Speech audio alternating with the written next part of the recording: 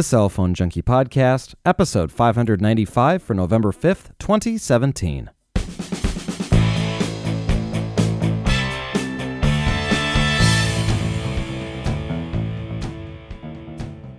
The Sprint T-Mobile merger is off, Broadcom seeks to acquire Qualcomm, and the iPhone X is here. My name is Mickey Papillon. And I'm Joey Kappas. Brought to you each week by the Cell Phone Junkie podcast application, available now for Android and iOS for $1.99. Well, before we get into the news, the iPhone X, it launched on Friday. I received mine on Friday, and I've had a few days to put it through its paces. So there's plenty of reviews out there that talk about all of the different things that are with the watch, the specs and everything, like the phone and all the specs and everything with it. But a couple items to note from my perspective. So it is definitely the best iPhone that's ever been made, and that goes from the overall hardware to the screen, the processor, the camera. It's all the best, and it's great. With that screen, it is truly the best ever. The contrast of it compared to even the really good screens on, say, the iPad that's out there today, and certainly the iPhones that are out there that are not the 10, all the way to screens that Apple has made in recent years, like the Thunderbolt display. There is a true difference in this screen going to OLED and just having that technology and the higher resolution on it. So it is pretty amazing, and in my opinion, one of the best things about this new device. Absolutely, because you're interfacing with the screen pretty much most of all. That's what you're interfacing with. And one thing about the specs that does interest me about it is that it is a higher resolution screen. It has a higher DPI than any of the iPhones before it and even iPads. So now that you have this higher resolution screen, what do you think when you now look at your iPad? I mean, it's this grading experience where you just look at the screen and you go, how is this not better? Because you're just used to looking at this super high resolution screen on the phone. And, even though, again, you've got great screens on the iPads, they're just not as good as this. And again, when you take a look at it and look at like a bigger screen, whether it's a computer screen or a laptop, or desktop or laptop screen, you really start to see the difference here, and you just realize just how far we have to go on some of these other devices. So it is pretty jarring when you're moving back and forth with these now, which is going to, I think, be a problem in the long run. But also with the screen, the notch is there. It's fine. You'd forget about it in a while, whatever. Face ID. This functionality is fantastic. It's very reliable. You get used to it very quickly.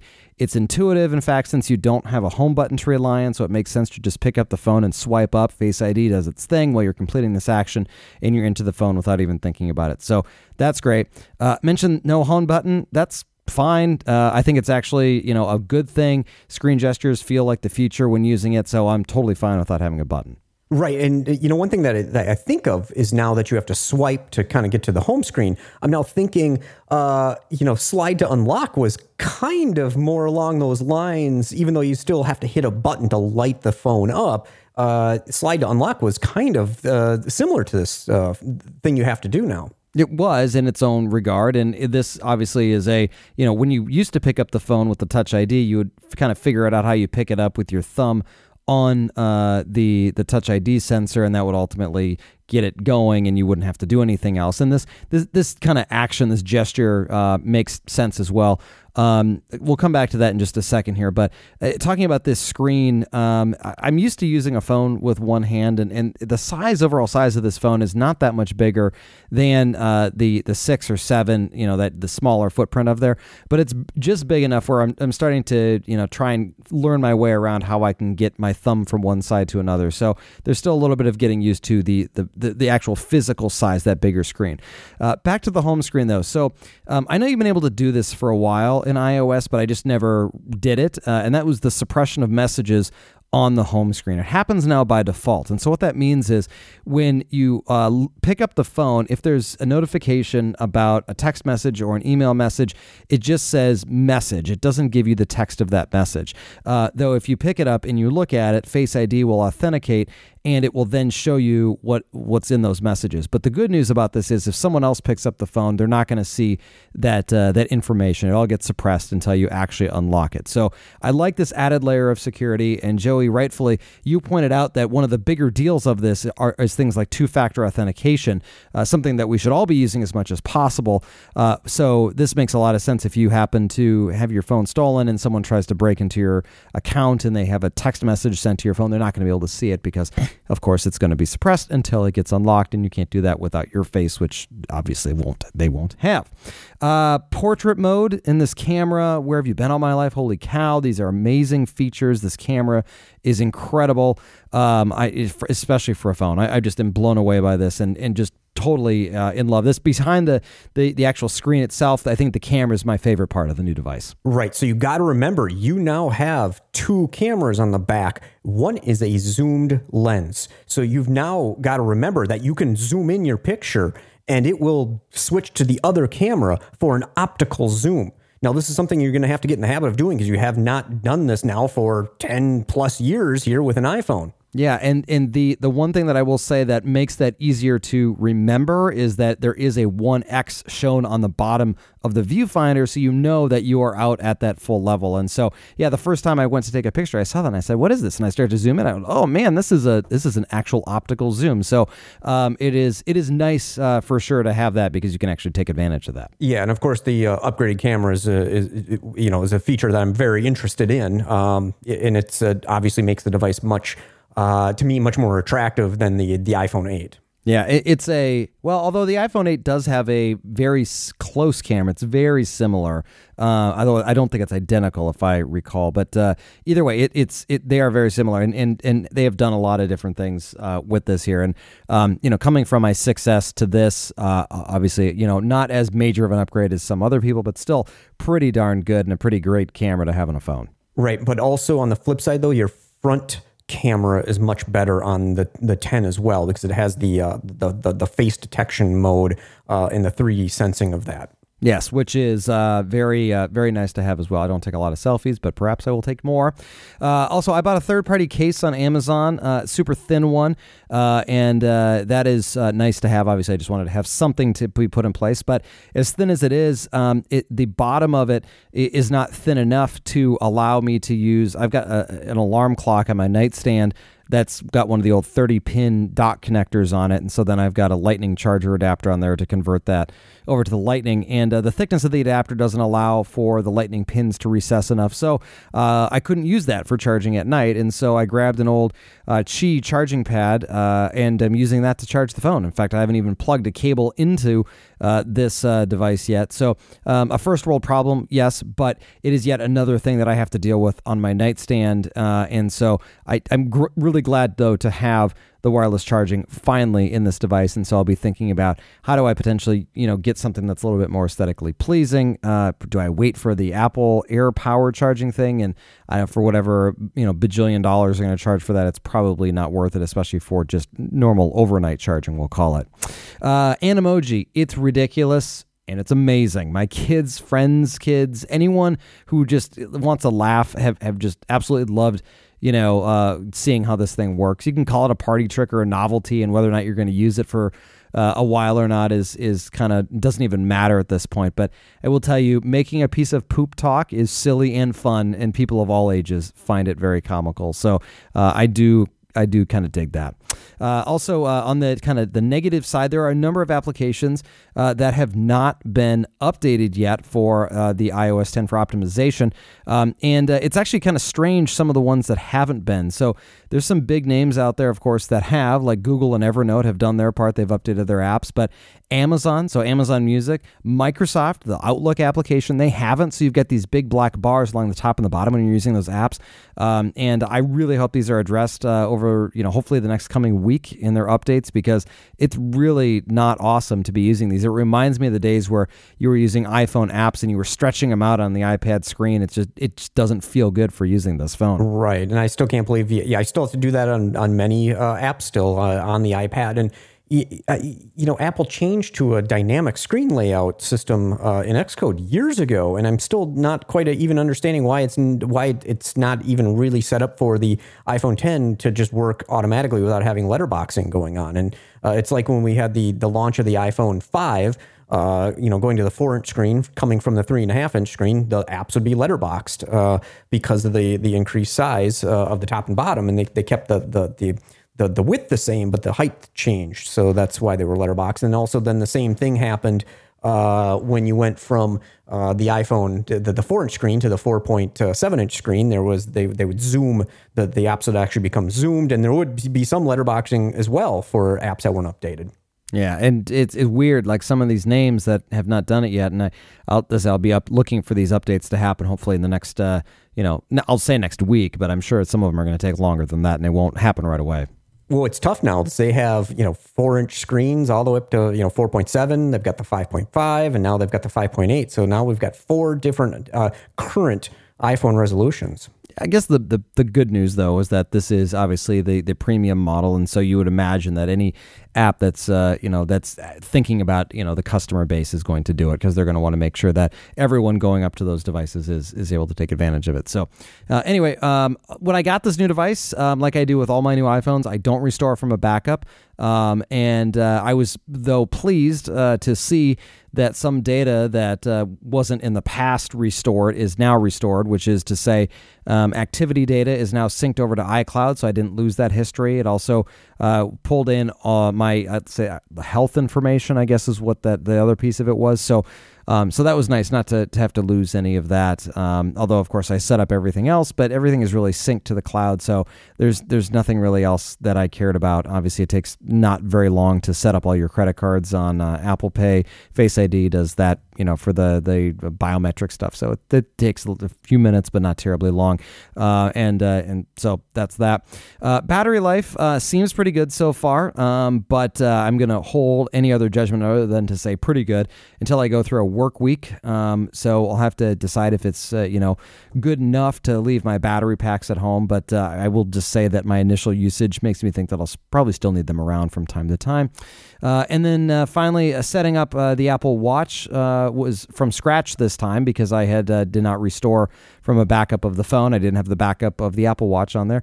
And that was really easy. I don't know that I'll ever restore from a backup on the watch either, just because it was setting up the complications on the home screen, and that was it. I don't have a bunch of apps on it, so I don't really care. It was just a quick, simple thing, and then all the activity data synced over. So pretty darn simple with that as well. And so just overall, I'm happy with the purchase. Excited to put the phone through its paces this coming work week and get some of those real world scenarios of calls and emails and texts and watch them play out and just see how this thing responds, because it's it's my device for the next 2+ years, and so I got to make sure that it's going to be the right one for me. Right, and of course, I'm curious how the camera's going to work for you, because that's also something I know you take a lot of pictures, during the week as well. Yeah, I do, and I'm interested in that too. And I like like what I've seen so far. It's been great with just kind of some of the test shots and shots of my kids over the weekend, and just very happy overall with that piece of it. So.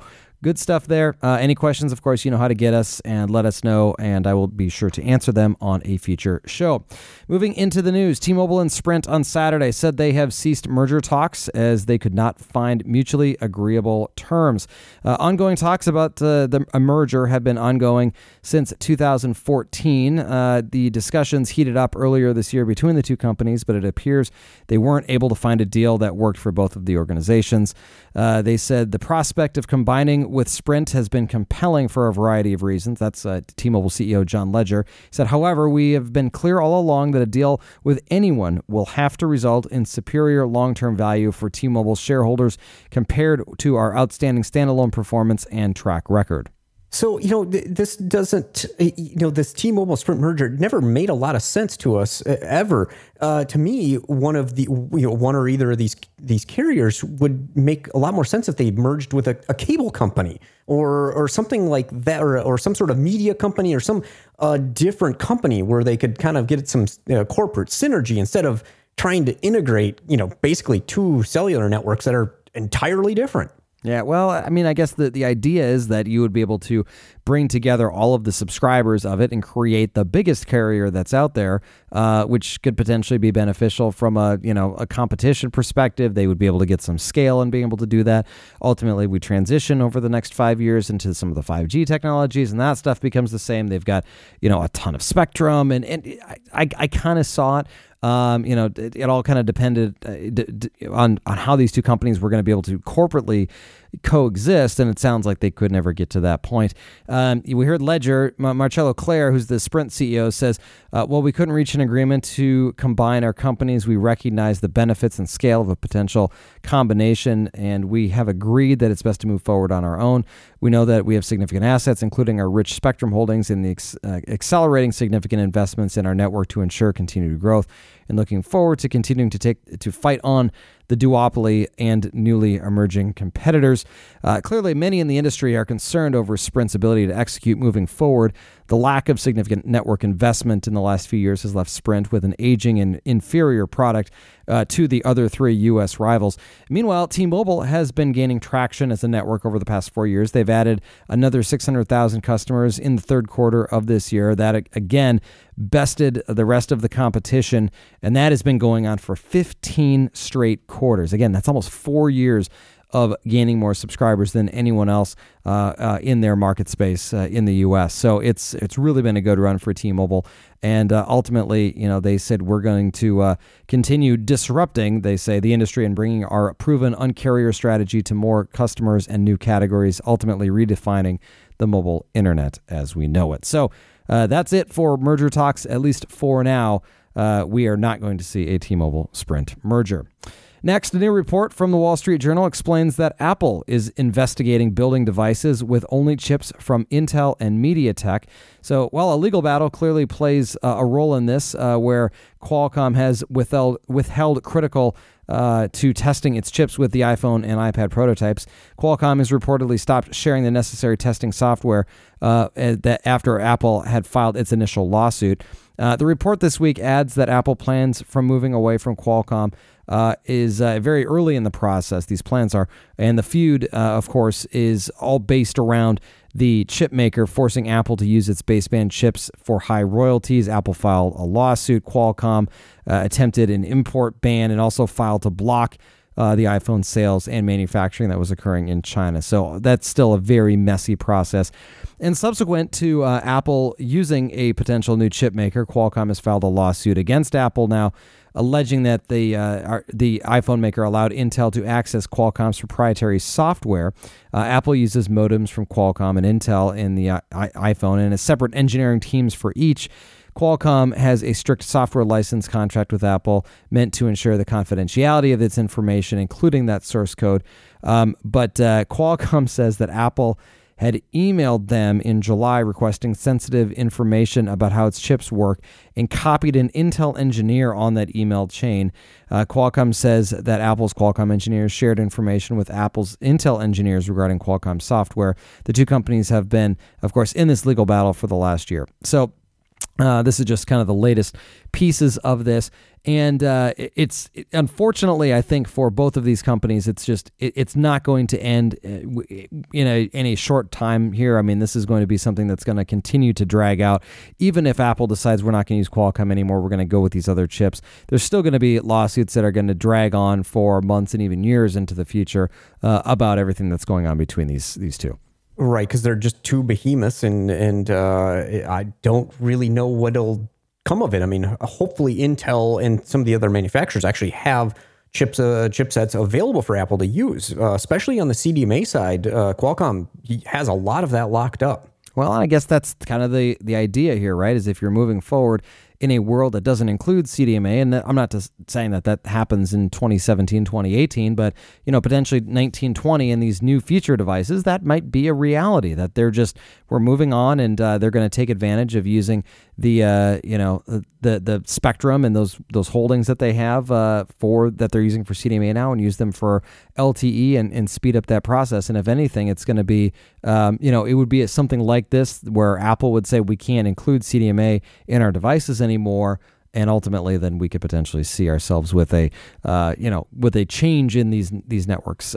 So it's all very complex and legal rich in all of this, and it only gets more complex with then news at the end of the week that Broadcom is interested in acquiring Qualcomm in a deal worth more than $100 billion. So Bloomberg initially reported on the news on Friday, and should that deal go through, they would purchase Broadcom that is, at around $70 a share with a deal that includes both cash and stock options. Broadcom would reportedly make Qualcomm the offer within the coming days here. So sometime hopefully, or I shouldn't say hopefully, but potentially by the end of the week, though no decision has been made on whether or not it would be accepted. And, as Qualcomm is the largest manufacturer of mobile modems for data connections, Broadcom is the largest for mobile Wi-Fi chipsets. Absolutely, and they make a lot of other ones like Bluetooth, and I believe, if I remember correctly, I think even Apple's normal, or even the old iPhones, the cellular connections, I believe were Broadcom before they started using Qualcomm's when they moved to the CDMA versions of the iPhones back with the iPhone 4 when they first started with Verizon. Yeah, and it's it's a tough situation here for Qualcomm, and I think it's going to get tougher for them before it gets better, as this is kind of a distraction. But of course, neither company has commented about this. But should that deal actually go through, we're looking at the largest takeover for a chip maker that the world has ever seen. I mean, this is the biggest deal by far. And so it would be very interesting to see, but it's kind of the latest thing to pile on to the Qualcomm woes, if you will, and potentially it could be good news for them in the long run, but it's in the short run it's just a big distraction. Also in other news this week, though, Samsung has made some changes to its leadership. So we're looking at, we haven't talked a lot about this, but we're looking at some major changes of the heads of all of its business units. So there are a number of plans for major executives among the business units to step down, and that includes the heads of display, consumer electronics, and integrated circuit divisions. All of them will be replaced.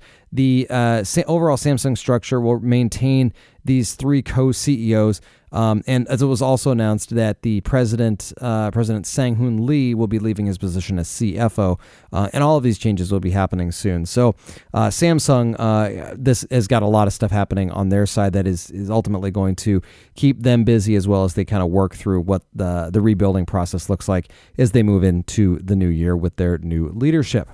Cricket this week, improving its service plans with more data. Beginning this week, the $30 monthly plan will include 2 gigs of data. That's up from 1 gig. The $40 plan, 5 gigs, up from 4. The company is also bringing back its unlimited data offering. The Unlimited 2 plan offers unlimited data with up to 4 lines. The primary line costs $50 a month, and each additional line is $25. So, for example, 2 lines with unlimited service will cost $80 per month, 3 lines $105, and so on. Customers can add mobile hotspot to their unlimited plans for an extra $10 per month. The option provides up to 8 gigs of tethering per billing cycle, after which tethered speeds will be slowed to 128 kilobits per second.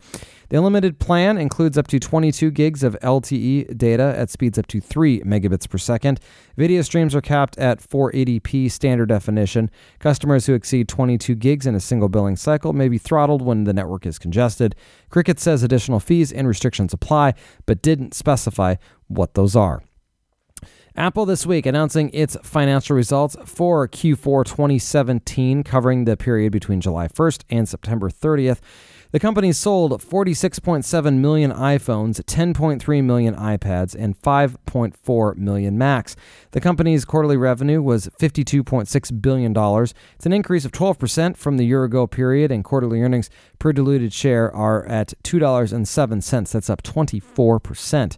International sales accounted for 62% of the quarter's revenue, and in the quarter, Apple sold that 46.7 million iPhone number, which was up from the year-ago quarter, as well as from 45.5 million the year-ago quarter. While not a qualified unit number of sales, the Apple Watch unit growth was up over 50% for the third consecutive quarter, and wearables are up 70% year over year in that period as well. On the subject of the pre-order and launch of the iPhone X, Tim Cook said that the ramp-up for the iPhone X is going well, considering it's the most advanced iPhone that we've ever created and has lots of new technology in it. He also said, we've been increasing week-by-week output, and we'll get iPhones into customers' hands as soon as possible.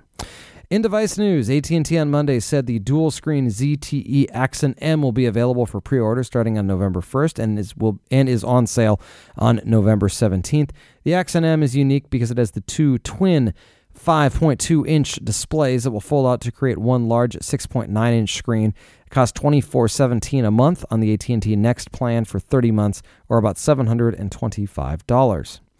Razer on Wednesday announced the Razer phone. It's its first phone with a focus on mobile gaming. The company was bought by NextBit, maker of the Robin phone, earlier this year, with the Razer phone born from projects started at NextBit before the acquisition. The design is similar to the Robin in that it's got a blocky shape and a front stereo speaker set that's independent with THX certified DAC. The device has a number of firsts, so it's got a 5.72-inch wide color gamut, IGZO LCD display with quad HD resolution, the first display to refresh at a rate of 120 hertz, which is, of course, ideal for gaming. The Razer is also the first handset to ship with the Qualcomm Quick Charge 4.0, an enhanced version of the rapid charging technology. Razer is pushing the phone's pixel and polygons with a Snapdragon 835 processor and 8 gigs of RAM, 64 gigs of storage, and it does support microSD cards up to 2 terabytes.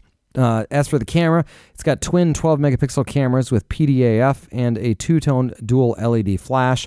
One camera has a wide-angle lens with an aperture of f1.7, the other telephoto lens with an aperture of f2.6.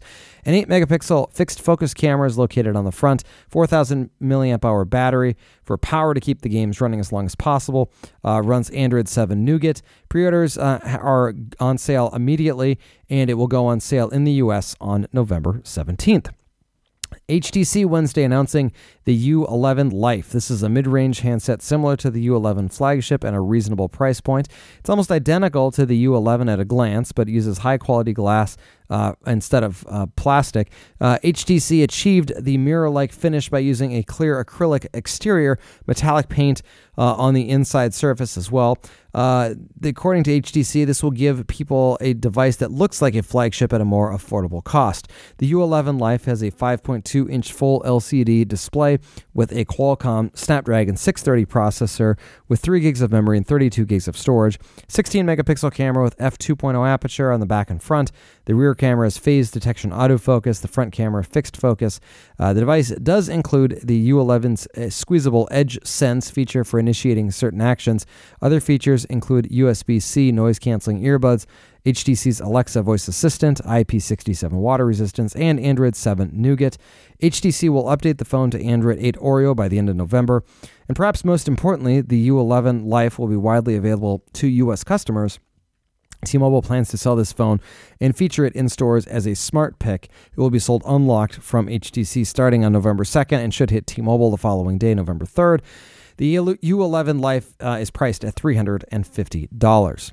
In software news, Google this week announcing a new feature coming to Android phones to ease Bluetooth pairing. It's called Fast Pair and makes discovering and pairing with nearby Bluetooth devices much simpler. Google says Fast Pair is being made available to devices running at least Google Play Services 11.7 and Android 6 Marshmallow and up. Fast Pair relies on Bluetooth Low Energy. Accessories will need to adopt the technology in order to fast pair to work properly.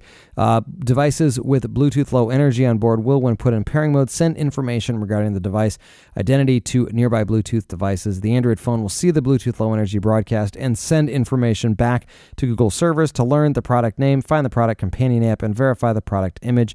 Google then pushes a notification with a tap to pair feature complete with the product details. Users need only accept the notification to complete the pairing automatically. Google says people will be able to test Fast Pair with the Google Pixel Buds and the Libertone Q Adapt on-ear headphones.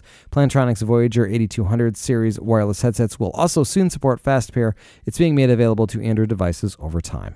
Sounds like a lot like the Apple wireless chip that they're using for some of their recent headphones and speakers. Yeah, it's obviously a very nice process to have when you can just set up something quickly like that. I guess the good news on this is that you're really not doing it all that often. You do it once and you're pretty much set. I guess the next piece of this is, and I'm assuming that they're going to try and do this, is to synchronize this information throughout a Google account. So if you've got a tablet and a phone, you can sync that over and maybe even to a Chromebook as well. hence the reason for the information of the device probably going to Google servers. So that's a great point, because with the like the Beats X headphones that I have that has that Apple, what is it, W1 chip, it really does amazingly show up in all of your other iCloud connected devices. So I go to my work computer, there's my Beats X, I can just hit them and start playing them instantly, and there it is on my MacBook and the iPad and the phone and the watch, and it's all there with just pairing that one time. You don't even have to think about it. It's very nice, very convenient, and if you're an Android user, there's a chance that you might have a tablet, or even if you could pair it to a Chromebook. I know a lot more people are getting Chromebooks now. I mean, that's a great option as well. Google on Wednesday also making its Google Assistant available in Spanish and Italian on Android handsets. Google says Spanish is available in the U.S., Mexico, and Spain, while Italian available, you guessed it, in Italy. The Assistant already speaks English, French, German, Japanese, Korean, and Portuguese. Google says support for Spanish and Italian will roll out to end users over the next few weeks. And Google on Monday announcing that YouTube TV subscribers can now access the television service directly from compatible TV sets and streaming boxes. Until this week, the service was limited to mobile applications on smartphones and tablets that needed to be cast over to TV sets. Google says the YouTube TV app for TV devices is available, starting with the NVIDIA Shield. TVs with Android TV built in, as well as the Xbox One, One S, and soon the One X, will also get this.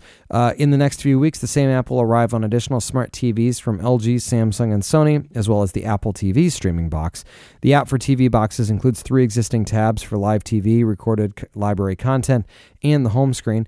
Google changed the app's white-black background to black for TVs, added a new live guide for better displaying on what's coming later. People will be able to use their streaming box or game controller to control the live TV and pick up where they left off on mobile devices. YouTube TV supports up to 6 individual users on a single account, each of whom has access to their own unlimited DVR of recordings. YouTube TV offers around 50 channels, including live broadcasts from ABC, CBS, Fox, and NBC to many of the major markets around the country, and it costs $35 per month.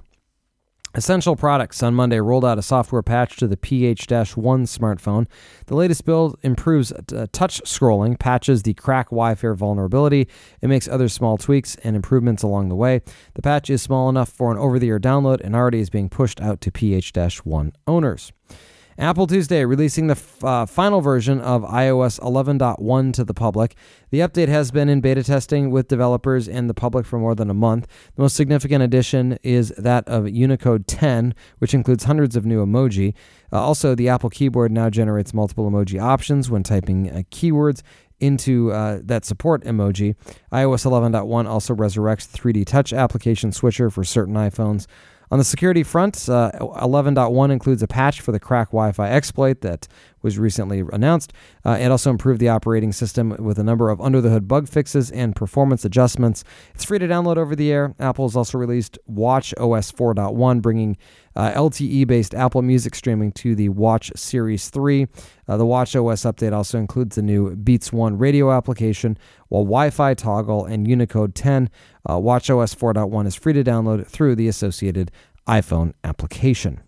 Questions and comments this week. First one comes from Bobby, and he says, guys, I purchased an iPhone 10 with the intent on selling it, making a few extra bucks, or keeping it and surprising my daughter with it as a way too expensive birthday present. If I choose to sell it, I'm confused as to why, when I purchased it via Apple.com, I was forced to choose a carrier even though I paid outright for it. Will they be able to sell it, or do I have to go through the carrier to unlock it if someone wants to use it on a different network? Thanks, Bobby. Well, as Bobby has chosen Verizon, he's actually chosen, I'll say, the right one in this regard. So, number one, all of Verizon's devices are sold unlocked, but that's kind of irrelevant in this situation. But ultimately, you're not even having to think about it, because if you bought a Verizon device, it's going to be unlocked anyway. But the reason you have to choose a carrier is because some iPhone models, including the iPhone 10, have multiple models that are sold. So the iPhone 10 has a model A1865 and a model A1901. So 1901 does not support CDMA networks such as those used by Verizon or Sprint, though the 1865 model does. So, as I said, your purchase of this 1865 model, and you can verify that on the box just to verify that you did get that one, is the better of the two to purchase from a resale perspective because it does include those bands. And interestingly, this is not a choice that you get when you're buying it from your carrier, but you do get it when you choose to buy it from Apple. And ultimately, there's nothing else that's different about these devices other than it doesn't support CDMA, and why, I have no idea. I'm sure there's potentially a legal reason for this, but not sure. Well, it's the Intel versus the Qualcomm chipsets, I believe. So they want, that's why there's the two different models, because they want to sell the Intel ones as much as they possibly can. So that does make a lot of sense, and why there would be no CDMA, because that's the restriction for why you would have a Qualcomm chip. So, but as I was looking back at the model of my 6S, that model did have the CDMA in it, and it was a version that was sold by T-Mobile. Right, and over the years here, every single time they've got these different model splits, they vary greatly with what LTE bands they support, whether they support LTE. So you have to really kind of be careful, because while maybe the 7 or the 8 supports different, or the bands that you need, the next version may not, and you may have to get this other device. And there was a bunch of years there where Sprint, they had their own separate device. Sprint was, and that was like a device that they used globally for some like Asian carriers that were on CDMA, and those particular bands, and that the different LTE that Sprint was using, which was like time division versus frequency division, or vice versa.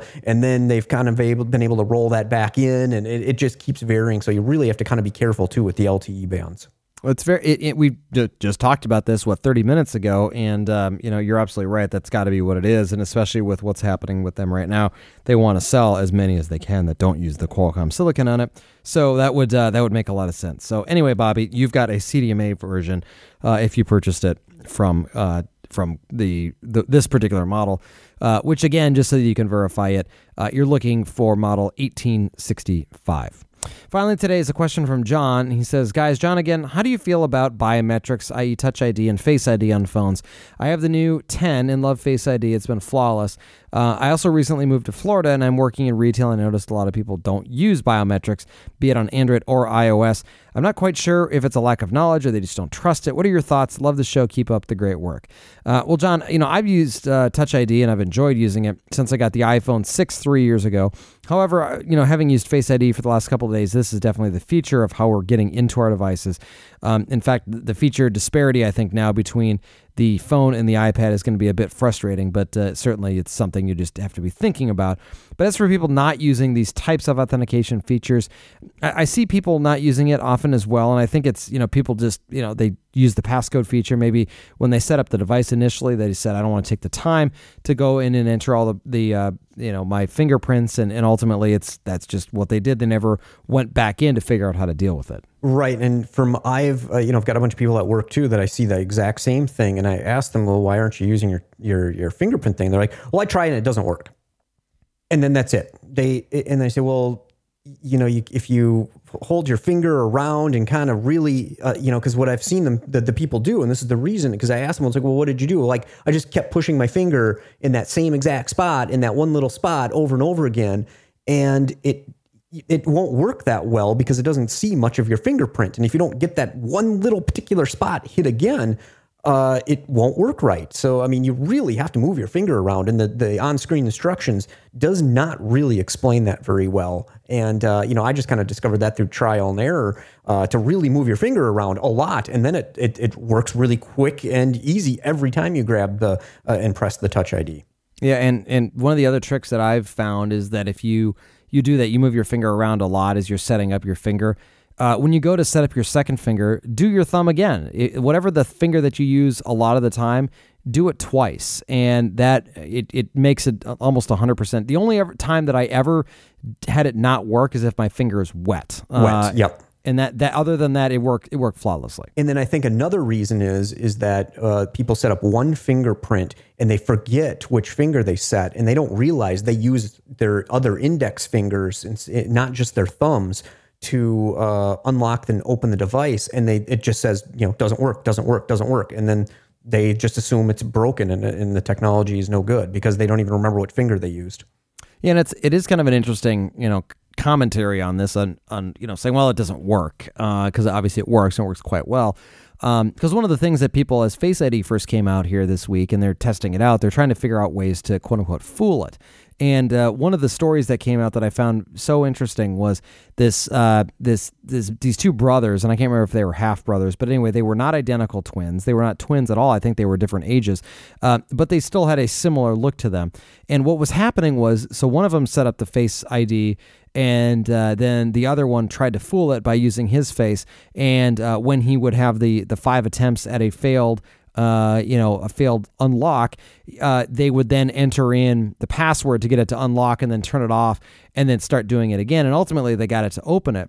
And so the kind of the story that they were leading with this was that we got it to eventually, it did unlock.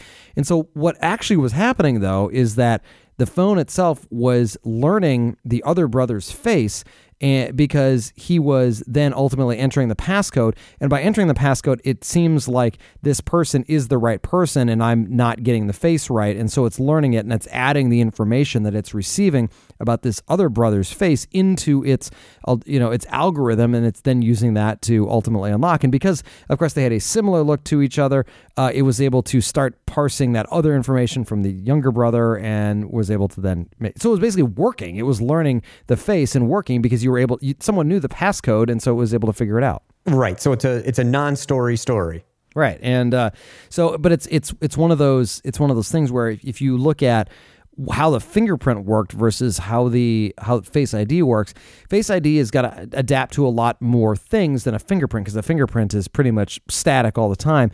Your face, sometimes you look different, you're tired, you've got sunglasses on, you grow a beard, your hair gets longer, you lose weight, you gain weight. And so over time, it's just taking the information and it's using that in that algorithm on those, whatever, 30,000 data points that it's looking at on your face, and it's saying, okay, how is this changing, and how is this kind of adjusting? How is this face adjusting, and how do I need to adjust to make sure I'm authenticating in a proper amount of time? So an amazing amount of technology going into that, and subsequently a much more robust system that is going to hopefully find itself as a way that we are using in the future. Because I'm telling you, it's from just a couple of days, it's really nice to be able to use, and I loved Touch ID, and this is all the better. So I'm very excited about it, and I think, John, to answer this question, I love biometrics. I think they're the best way to get in. I also use it on the Mac with the Apple Watch. The Apple Watch authenticates me to the Mac when I come out of sleep with that, and I find that great. So I don't always have to type in my passcode, although it's not nearly as reliable and doesn't work all the time. But there's periods of time and stuff like that where it'll say if you haven't been on the computer in a while, it just won't work. But either way, I do love the biometrics. If you have any questions or comments for us, we'd love to hear from you. Give us a call, 650-999-0524, or send us email to questions@thecellphonejunkie.com, and we'll get whatever you have to say on a future show. Joey, thank you very much, as always, for your time. We'll talk to you later. Thanks for listening. For more information about the stories you've just heard, visit us at thecellphonejunkie.com.